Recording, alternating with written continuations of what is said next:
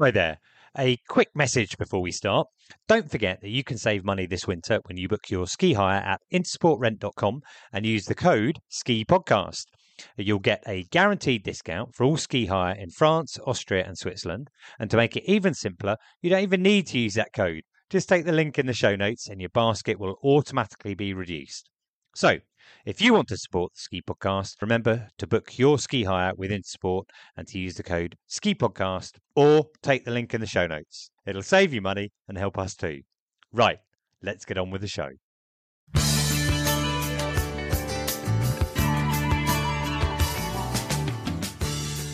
Welcome to episode 181 of the Ski Podcast, and thanks for joining us, listener. Today's episode is a special interview with Peter Landsman. Peter is the founder of the website liftblog.com and has personally seen more than 3,000 lifts in 720 resorts across North America. I'm pretty certain that no one out there knows more about lifts than Peter. Peter joined us from his home in Jackson Hole, and we cover a wide range of topics, including how his love for lifts started, his views on T-bars versus button lifts, what he thought of skiing in Europe, and we quiz him on his favourite lifts. I thoroughly enjoyed chatting with Peter. I think you'll enjoy our conversation, even the part where we are interrupted by a moose. My name is Ian Martin. I'd like to introduce my guest for this episode, Peter Landsman. Hi, Peter. How are you? Good morning, Ian. Thank you for having me. Well, you say good morning. For me, it's about 1:30 in the afternoon. What time of the day is it for you? It is 6:30 a.m. here in the Rocky Mountains. You're in the Rocky Mountains, and remind us which resort you're based in? I am in Jackson Hole, Wyoming, which I'm guessing some of your listeners have probably heard of. They absolutely have, I'm sure. It's on the bucket list for many, many people. I think Coolbert's Couloir is in Jackson, isn't it? Is that right? That is at the top of the mountain, yes. Yeah, that's probably one of the most famous areas. But certainly, we had a few journalists from the UK go out to that area this winter. Rob Stewart has been on the show a few times, certainly wrote an article about it. And it's a very beautiful part of the world. I was lucky enough to be in Yellowstone last year, summer rather than winter. But as I say, remains on my bucket list. Now, it's a real pleasure to have you on the show. And we've been trying to line this up for a while. You mentioned that season's sort of finished. I think I contacted you back in the autumn and, you know, it's 6:30 in the morning. Normally in the life of a ski resort, that's the kind of starting point of the day and you work it in Jackson Hole. But the reason I wanted to have you on the show is because I doubt there's anyone in America, possibly the world, who is so knowledgeable about every ski lift that's out there, particularly in the USA. And listen, if you don't believe me, we're going to be talking about it, but you can have a look at Peter's site. I'll put a link into the show notes. It's called liftblog.com. Now, just give us some numbers, Peter. How many lifts in America have you seen in how many resorts? I am up to just over 3,000 individual lifts at 720 ski areas, which is just about all of them. There are a few limited exceptions, like the private ski resort that I haven't been to.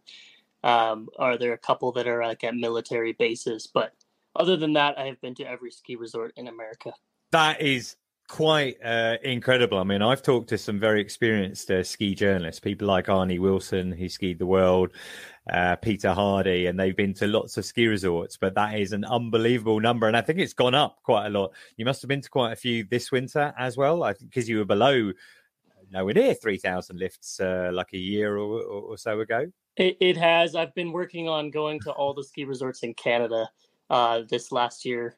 So there are about 250 total in Canada, and I've been trying to get to as many of those as I can. Right, that is a pretty amazing total, and we're going to come back to that and your knowledge of the lifts and your website as well. But evidently, you have real love for lifts and for skiing. You know, you're working in the industry. I wondered how you got into that. Where are you from in the States? Were you born in a ski resort? I was not. I'm from Seattle, Washington. But I did grow up skiing from a very young age. My dad took me skiing starting at, I think, around 3 or 4 at Snoqualmie Pass, which is only about 45 minutes from downtown Seattle, which is a really amazing thing to have when you're growing up. And so we would go skiing every weekend. at Snoqualmie Pass. And then later, when I was in middle school and high school, we would go to Crystal Mountain, which is a really fabulous place right next to Mount Rainier that gets just a ton of snow and has great terrain. Yeah, and doesn't that northwest part of the states has a really good snow record, right? Absolutely. I mean, people who travel the world to ski, don't necessarily think of the Pacific Northwest as a destination. It's not; these aren't glitzy resorts with big hotels and fancy restaurants. But the skiing itself is really great in that part of the world. It snows a lot, and I really enjoyed growing up there. Yeah, and Mount Baker, is that over that way? Doesn't that hold all the records for kind of season snowfall? Absolutely. World record snowfall is Mount Baker, Washington, which I believe is over 1,100 inches in one season. And that was in, I think, 97, 98 when I was 8 years old that season. Wow. Okay. You obviously started skiing at a young age, and you might be interested in it. I also started skiing. My parents are skiers. They took me, at a young age, and I'm incredibly lucky in that respect. Slightly more difficult from the UK because we're not 45 minute or like a short drive away from a ski resort, but still managed to do it. And now I'm working in industry many years later. You're working in industry now. How did that segue into finding a job within skiing and snow sports? Well, I took a pretty traditional American path. Went to high school at home, and then I went to college in New England, in Maine. So during college, I skied quite a bit, as much as I could. While some people were partying on Friday and Saturdays, I was trying to rest as much as I could to go skiing the next day. And I would drag whoever I could to go with me on Saturday mornings and Sunday mornings in college. And then after college, I knew I wanted to at least work at a ski resort for a season. And so back when I started, it was really, you had to show up at a ski resort to get a job there.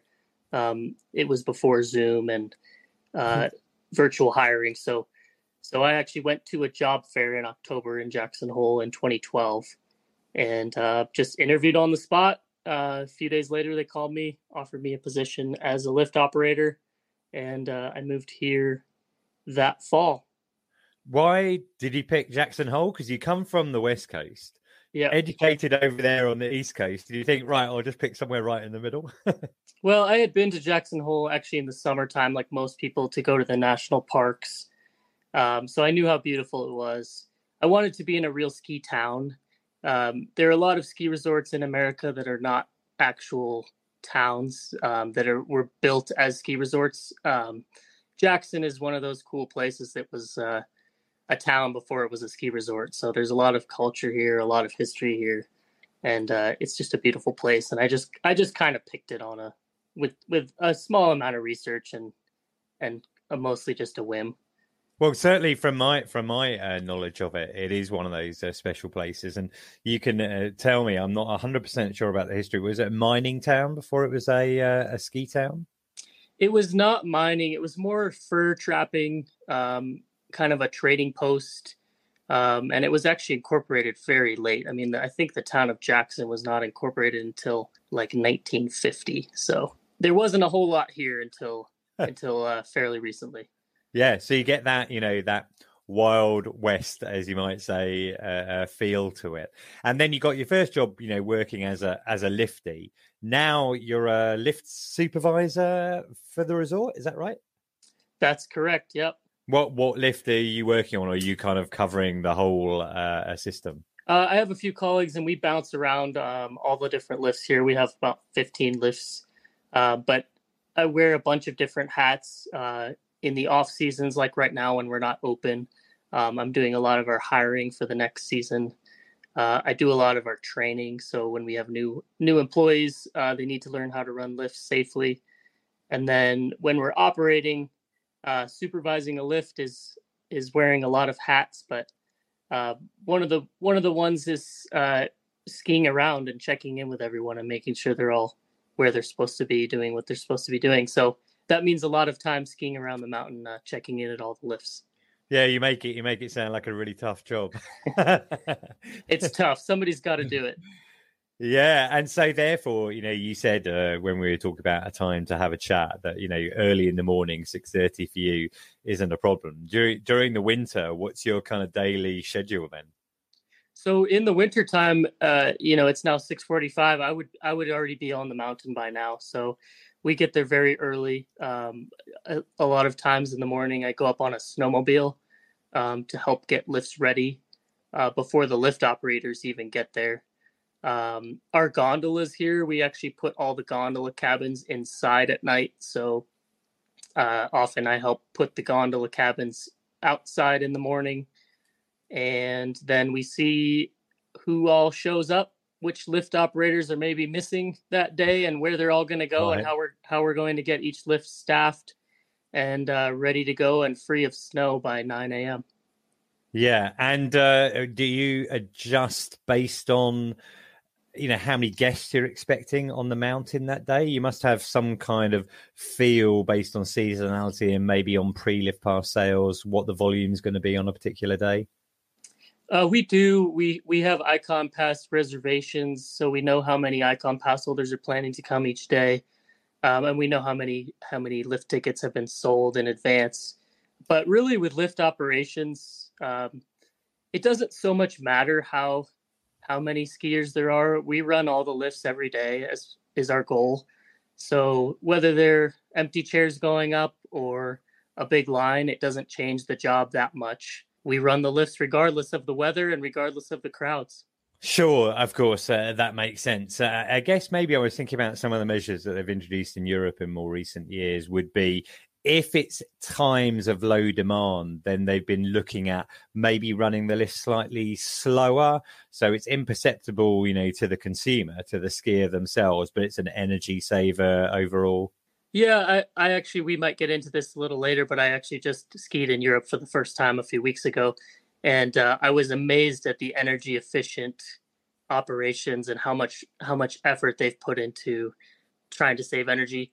I would say in particularly where I'm at in the United States, we have some of the cheapest electricity in the country and probably the world. So it's not quite as much of a focus here. We certainly do what we can as far as turning off lights and things at night, but as far as day-to-day operation of lifts, we don't adjust lift speed based on energy or crowding, and we also don't close lifts when it's quiet. We run every lift every day with a very set schedule. Yeah, well, that's certainly a good advert for Jackson. We will talk about that trip to Europe because I did notice that when I was doing my research. But let's come back to your website, Lift Blog. So obviously, you from a pretty young age, you'd skied quite a lot of areas. You said you're going out every weekend when you're on the East Coast in New England. There's a lot of ski resorts in that area. You've been in the Rockies and you've been over on the West as well. When did your website liftblog.com start then, and why did you start it? Well, I've always been interested in the lifts as much as I've been interested in skiing. I mean, as long as I can remember, I was sort of in my head cataloging the different lifts at each ski resort and what type of lift it was and how long it was and maybe how old it was. So I've always been sort of doing that in my head, and I started kind of keeping track on a computer when I was pretty young. But the website started as an off-season project when I was just a seasonal employee here in Jackson. I was just thinking of some way to share all the knowledge and information that I had collected about lifts and skiing with others. And I read a lot of other blogs about other topics, and I realized there was no website just about ski lifts. And it was created for about, I think it was $200 on WordPress.com, and that is the same website you see today. It's pretty simple, but it's gotten much larger. Yeah, well, there's a lot of information on there. What year was it that it went live? 2015. Right, so relatively recently then. Okay. I think one of the things that probably got you a lot of visitors to start off with, and something that you probably found quite interesting cataloging, was the lists of new lifts that were coming in the following season. And I had a little look at it earlier this week. I was looking at, okay, these are all of the lifts that are planned to go into operation for the 2023-24 season that have been announced already anyway. And they're, you've obviously used Google Maps and plotted them on there, and you can, cross-reference it through that. Those lists of new lifts that were one of the kind of driving forces behind the website? Yes, that is a very popular part of my website. And I personally, because I'm so interested in all these lifts, I personally find it like I just really try and keep track of what's coming next. I'm always on the lookout for a press release about a new lift, or maybe even just like a permit application with the government for permission to build a new lift. I've gotten pretty good at sort of sleuthing around and figuring out how these projects become public record, always looking out for what's coming next. And right now in particular, it's a really exciting time in the United States, because ski resorts are really expanding and building a lot of new lifts. Right. Okay. I mean, we'll come on to Europe, but in Europe it is very different, because I was trying to put together a blog post myself that I'm going to write for someone else about the number of valley lifts, projects that are going to go from the valley floor up to resorts. And there's lots of reasons for this. They want to take traffic off the road, etc. It's a sustainability driver behind it. But some of these projects have been, talked about and underway for 5 to 10 years already. You're talking about sleuthing around and trying to find, you must have projects like that where it's rumored and it's always going to happen, but it keeps being pushed further into the future. Absolutely. And then there are other ones that I've never heard a peep about and just catch me completely by surprise. It's amazing how far sometimes they can get along without becoming public, and then all of a sudden they're digging, there's holes in the ground, and someone sends me a picture and says, "This looks like a lift is going in here." And I have to say, "Oh wow, I didn't know about that one."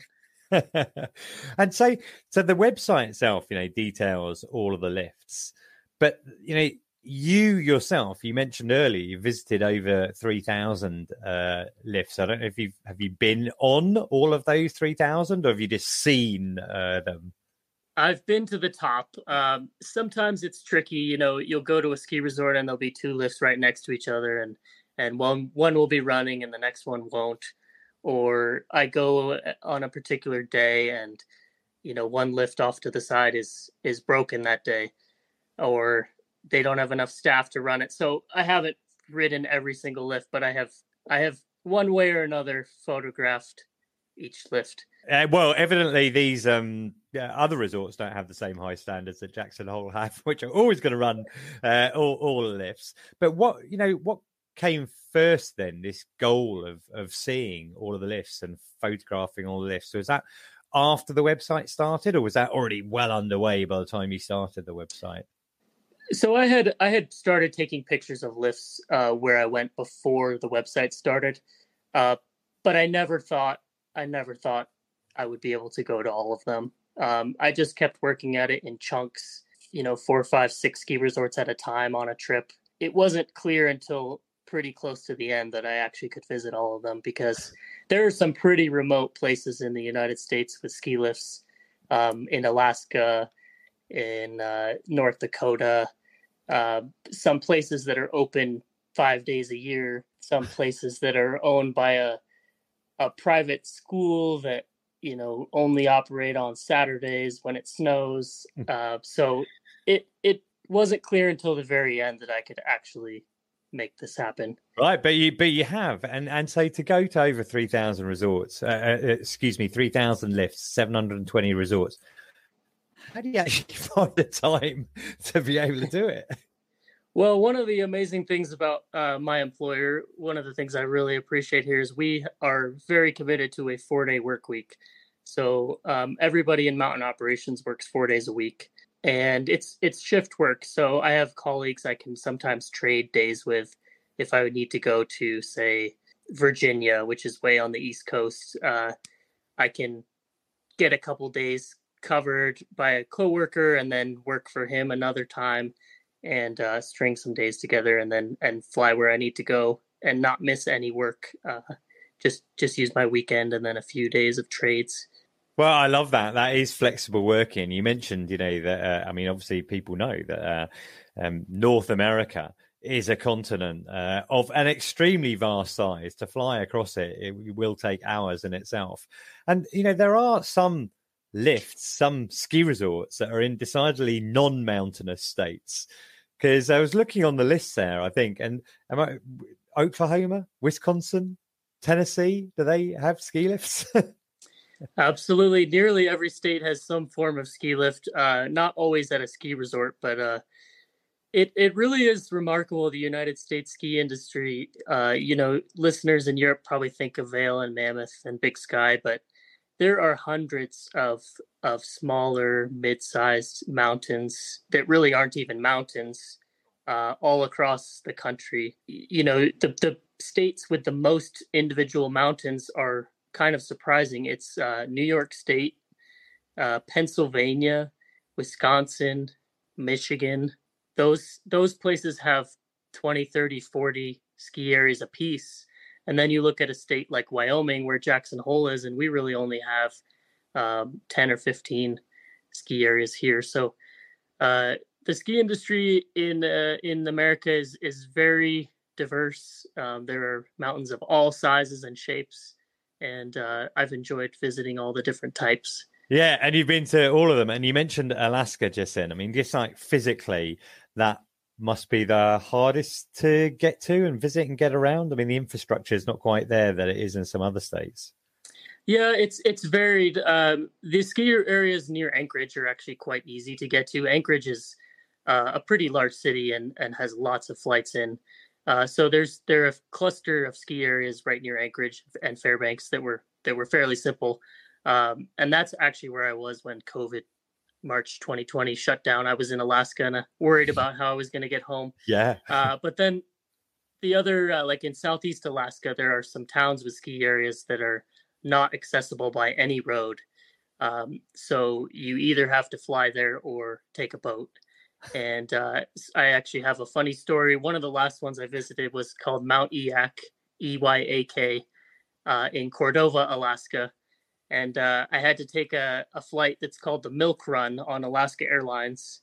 It starts in Seattle and it stops at like 6 different Southeast Alaska towns on its way to Anchorage every day.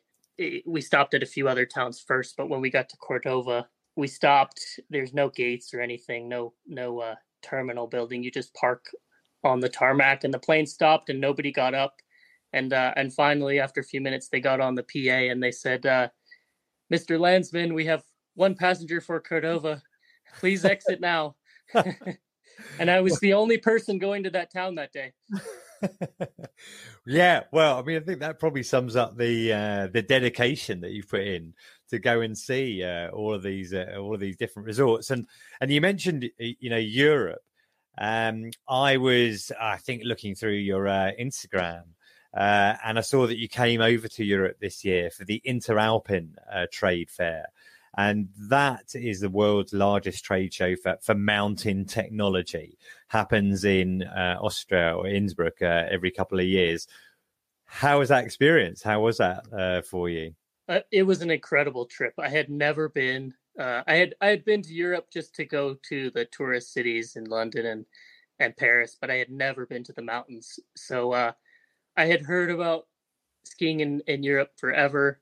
Never had the chance to do it. But I got to go, and it was in mid-April, and I'd heard about the snow situation. I was a little worried. I thought maybe I just go to the trade show and don't ski. But pretty quickly I realized I've got to bring ski gear. And I got to go skiing. I got to go to the trade show, and also some lift factories, which were really incredible.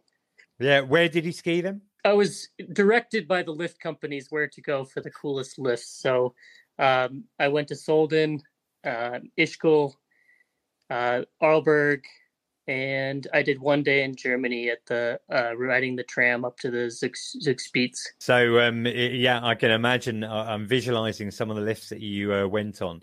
I think they have some great. I think you call them trams. Maybe we call them cable cars. But the Galsigbahn in St Anton. You said you went to Aalborg. Was it St Anton that you skied? Yep, the Galsigbahn was the first lift I rode there for sure. Yeah, it's very beautiful design at the bottom there. I'd been seeing videos of that Ferris wheel type station since it was built, and that was a long time ago now, and I finally got to ride it, and it was incredible. As you'll know, probably better than me, there's so many other lifts that you can take the opportunity of. We'll come back to Europe another time. Now you've knocked out the 720 resorts in North America. You might have more trouble doing it over a weekend like you have done, in the States so far.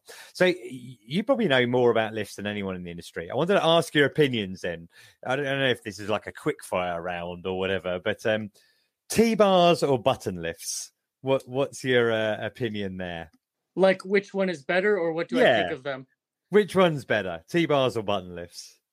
I'm always by myself, usually on these trips, so might as well just be a button lift. We actually call them platter lifts here, right? Because it's kind of like a platter you would eat food off of. They're not very common though. You have many more of them in Europe than we have here in the States. Okay, is that because you mainly have chairs? Or do you actually have T-bars? We have some T-bars as well, but we call both of those surface lifts, and they're not nearly as common. They are more common in Canada, but in the United States, most of these smaller ski resorts have just fixed grip chairlifts. Yeah, well, okay, that leads me on to my next question then, because one of the innovations we've seen in chairlifts more recently is detachable chairlifts versus fixed gripped chairlifts. Got a view there? They both have their place. I'm a sucker for a double chair that's old, but as a technology guy, I would have to say detachable lifts are very cool machines. Yeah, I mean, a double chairlift. I don't think it's around anymore, but I have been on a single chairlift in the ski resort of Baquira Beret in Spain, in the Spanish Pyrenees a long time ago. I think that's probably been replaced now. But a double chairlift is pretty rare. I'm not sure where I might have been on one in recent years. It's possible that in Roccaraso in Italy, I went on one. But okay, that leads me to my next question then. We already have 6-person chairs. There are 8-person chairs. Are they just going to get bigger and bigger? Are we ever going to see like a 10-person chair? I don't think we'll go much bigger, but I do think 10-person is possible. There are a lot of very visionary ski resort operators out there who like to dream up crazy ideas. And if there's one thing I've learned with this, the lift manufacturers, if you dream it up and have enough money, they will build whatever kind of lift that a customer wants. So I will never say never on that one. I think it's possible.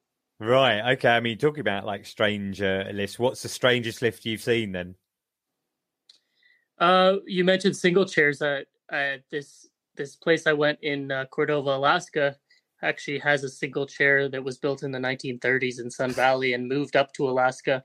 It's partially made of wood. It's a single chair, which is very unique for the United States, and operates very, very sparingly when they have snow at sea level in Alaska. And then another one, as far as more modern lifts, in New Jersey, there's an indoor ski resort, the first in America, called Big Snow.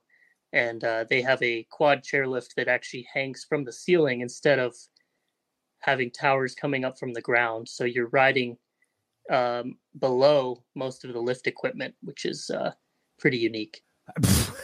Yeah, absolutely. Yeah. Well, it sounds weird. I mean, I have been to quite a lot of indoor snow centers.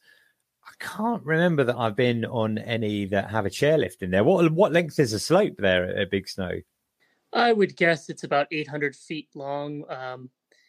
You'll know what that is in meters, but yeah, roughly 300 meters, something like that, maybe 270, something like that. Yeah, that's quite a lengthy slope. Well, that's one to look out for. Okay, got another question for you. This is actually one that I saw that I think maybe you discussed somewhere else on your blog or something like this. We get on these lifts the whole time as skiers, and we put all this faith into these cables that are running above our heads. But the cables go round and round and round. But once upon a time, it was a single piece of cable. So how does that become a continuous loop? How do they get joined somewhere?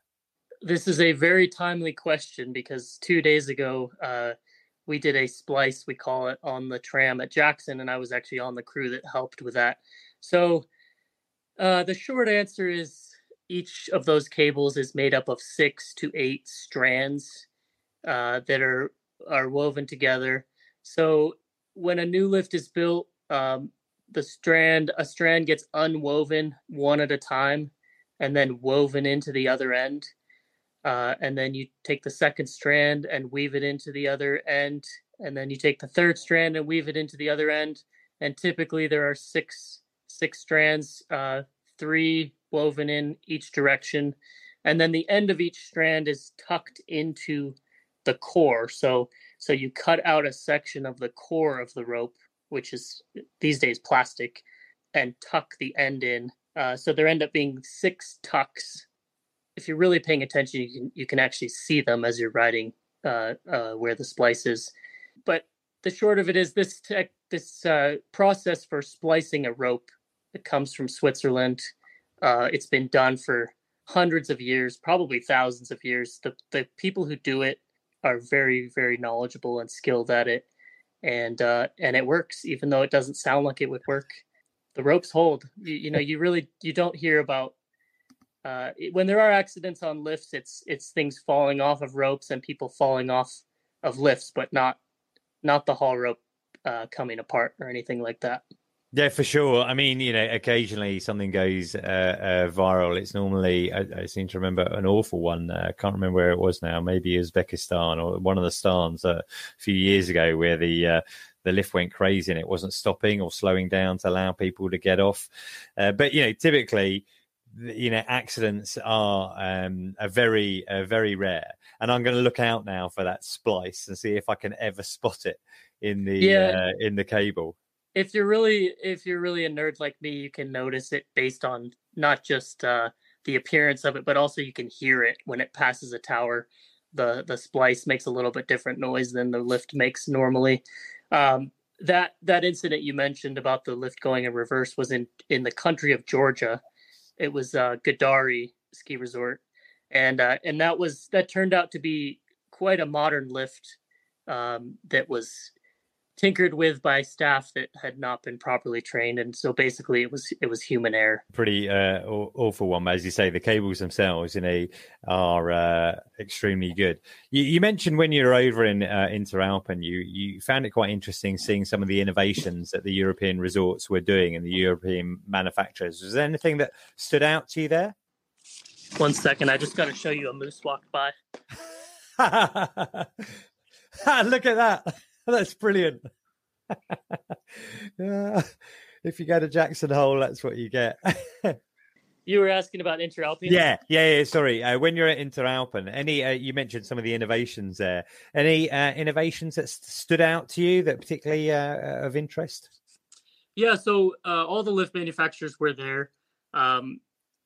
In Europe, like we talked about, energy efficiency is a really big deal. So these lifts they're starting to use AI technology to monitor automatically ridership and people in the queue, and slowing lifts down automatically, turning the seat heating off if it's too warm, things like that to maximize energy efficiency. And then another big one at the show that was exhibited was technology for making lifts unmanned. So you're already way ahead of us in Europe as far as not having so much staff requirement for running a chairlift or a gondola. But Doppelmayr in particular has a program where they're monitoring ropeway stations remotely, so they can have one person watching multiple lifts and multiple stations without physically being there watching what's going on at each station individually. Yeah, I think an example of that is and I have to check my pronunciation, but it's in Zermatt, the Kume lift in Zermatt, I'm trying to recall. Yeah, it is Doppelmayr, exactly, because I remember blogging about it before and it's saying it's an unmanned station there. Must be an example of one of the ones that you're talking about. So yeah, it's called Oro, the Doppelmayr version, and Leitner Poma, the big other manufacturer, has a version too. The Europeans are already way ahead on this.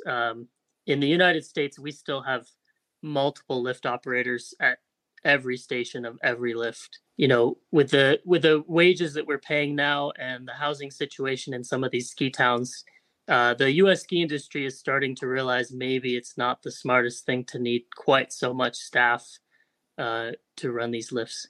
Yeah, although anecdotally, I can tell you that one of the things that people say when they do go skiing in America and Canada is that the customer service is incredible.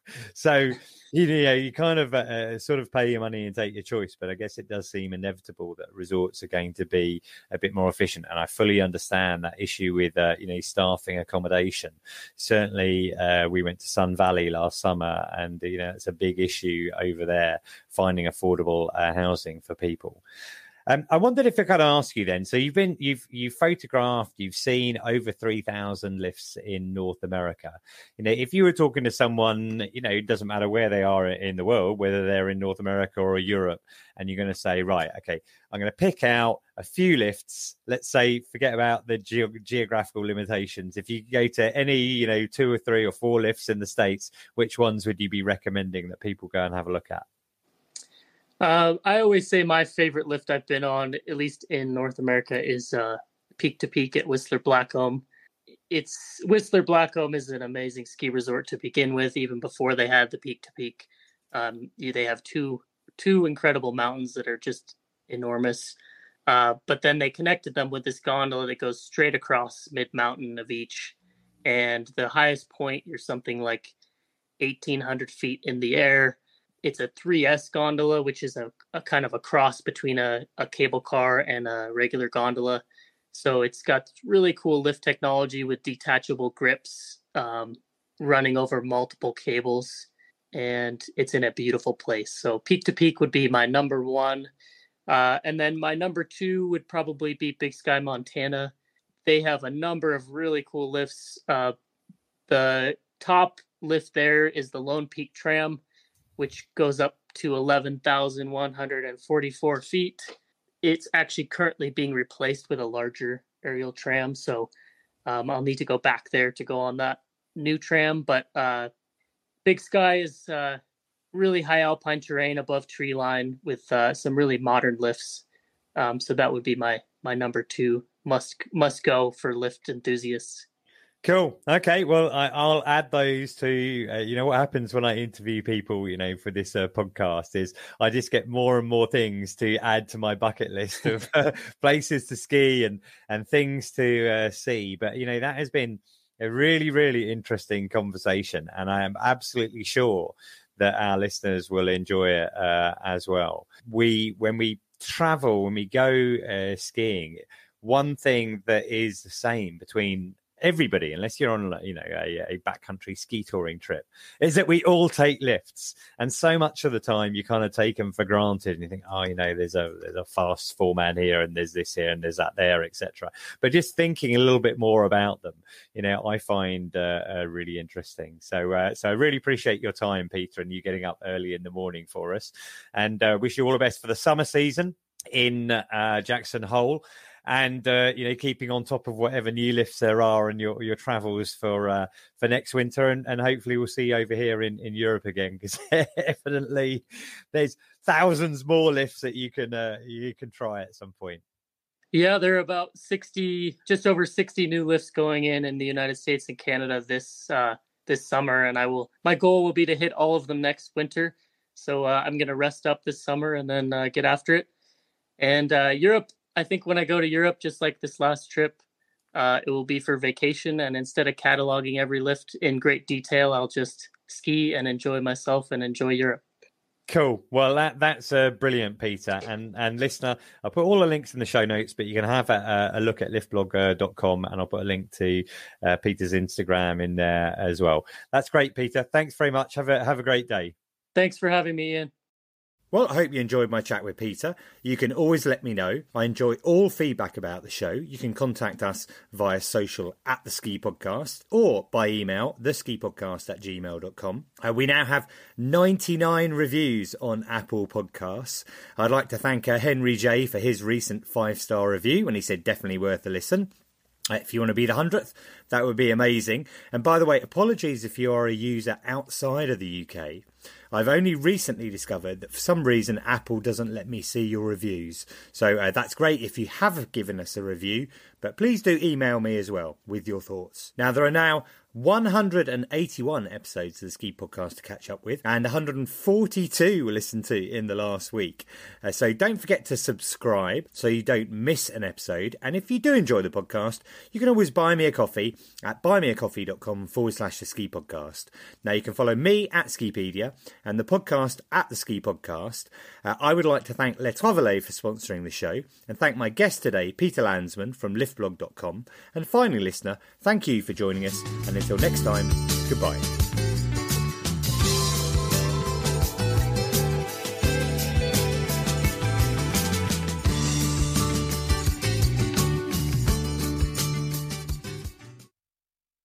Thanks for listening to this episode of the Ski Podcast. Don't forget that if you want to support the podcast, then remember to book your ski hire with Intersport and use the code SKIPODCAST, or simply take the link in the show notes. It'll save you money and help us too. Thanks again, and have a great winter.